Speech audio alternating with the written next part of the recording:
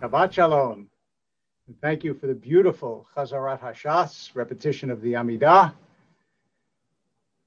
And today I want to bring you back for a moment to a moment in my childhood when my brother and I, who were playing in the basement, which is what you did in the East Coast in the winter, you played in the basement.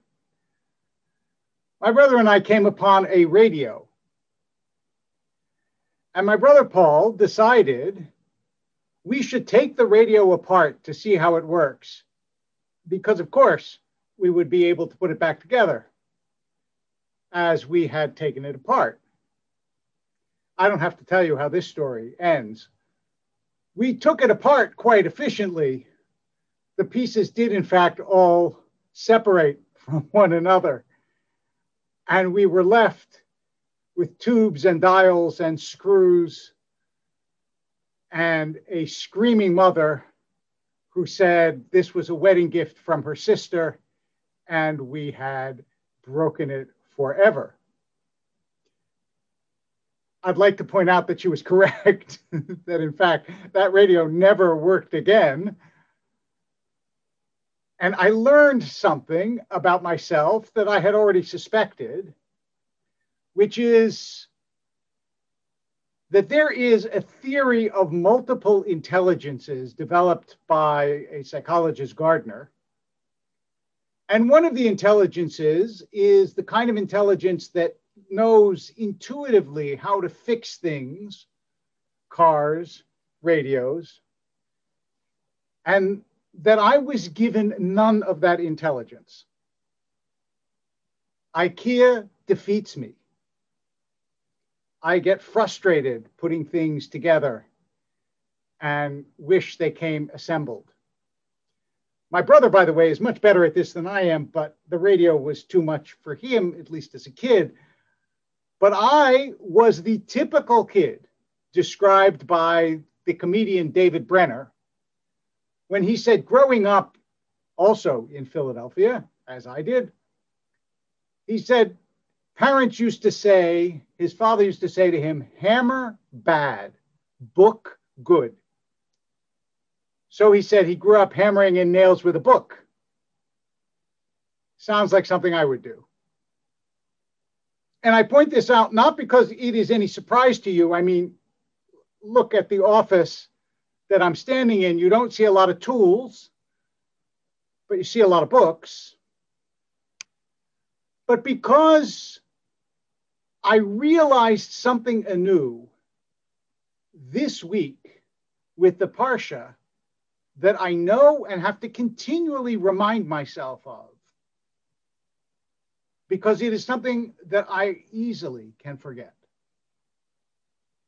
We talk about the idea that we're in an information economy, and therefore skills of communication and literacy, books and learning, they're at a premium in our world.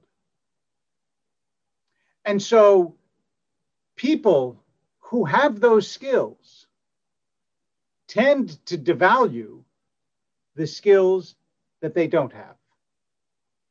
Hammer, bad. Book, good.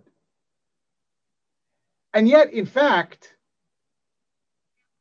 without the other skills, without the technical skills, without the skills of hand,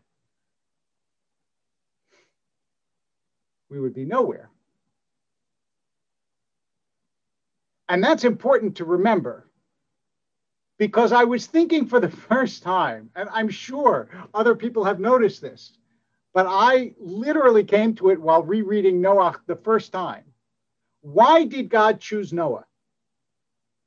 There is endless rabbinic discussion about how Noah is tzaddik b'doro, he's righteous in his generation, he has moral character when other people don't have moral character. But there is something else that Noah has that never really occurred to me before. Noah has the skill to build an ark. If God had chosen a righteous person who couldn't hammer in a nail with a hammer,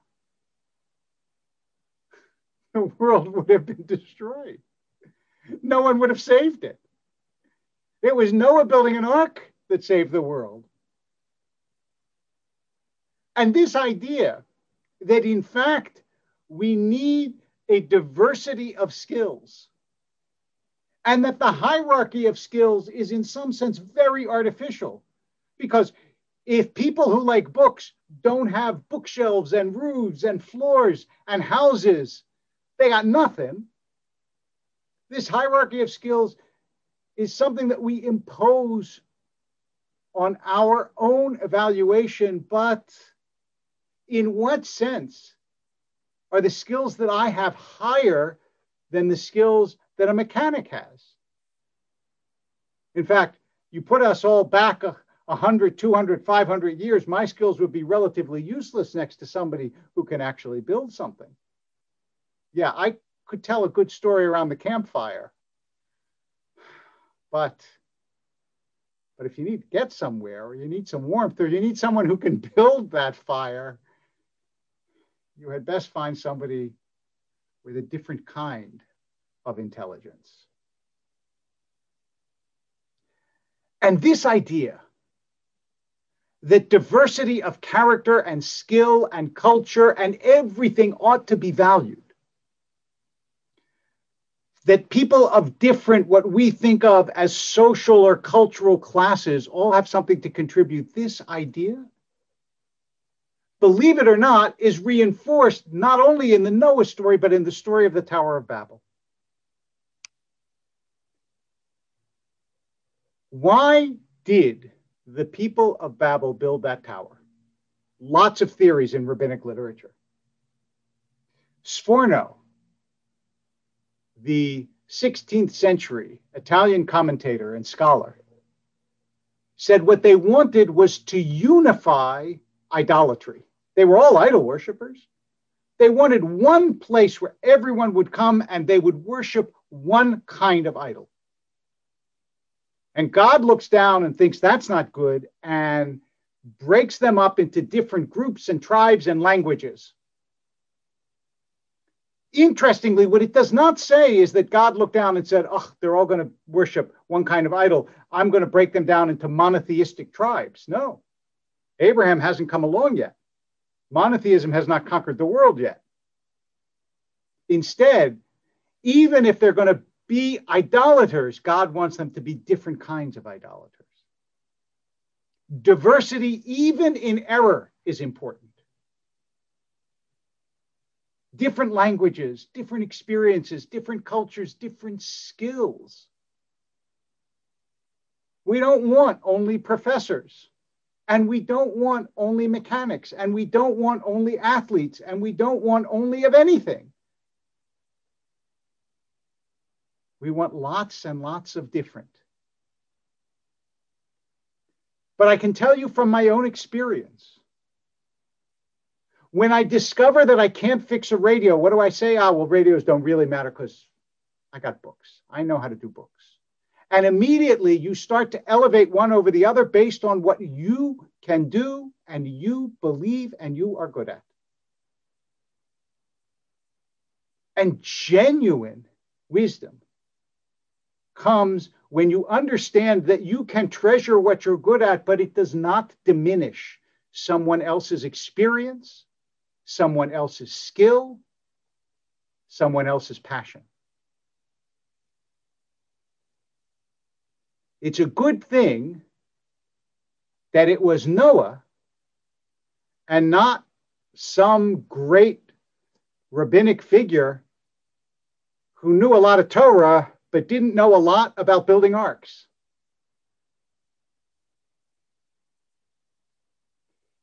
Remember that Bezalel, who designs and builds the ark, is in his way as important as Moses, because you gotta have an ark. So this is a really good parsha for us to contemplate at a time when it is all too easy to assume that people who aren't like us, whoever us is, the people who value different things, people who have different skills, people who don't care for the things we care for, that they're somehow less as opposed to different.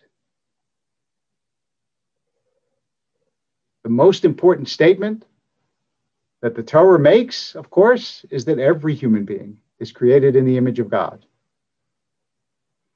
I suspect, although this may not be entirely fair, that there's a reason why Abraham comes after Noah. Noah, remember, is not Jewish. There are no Jews in Noah's time.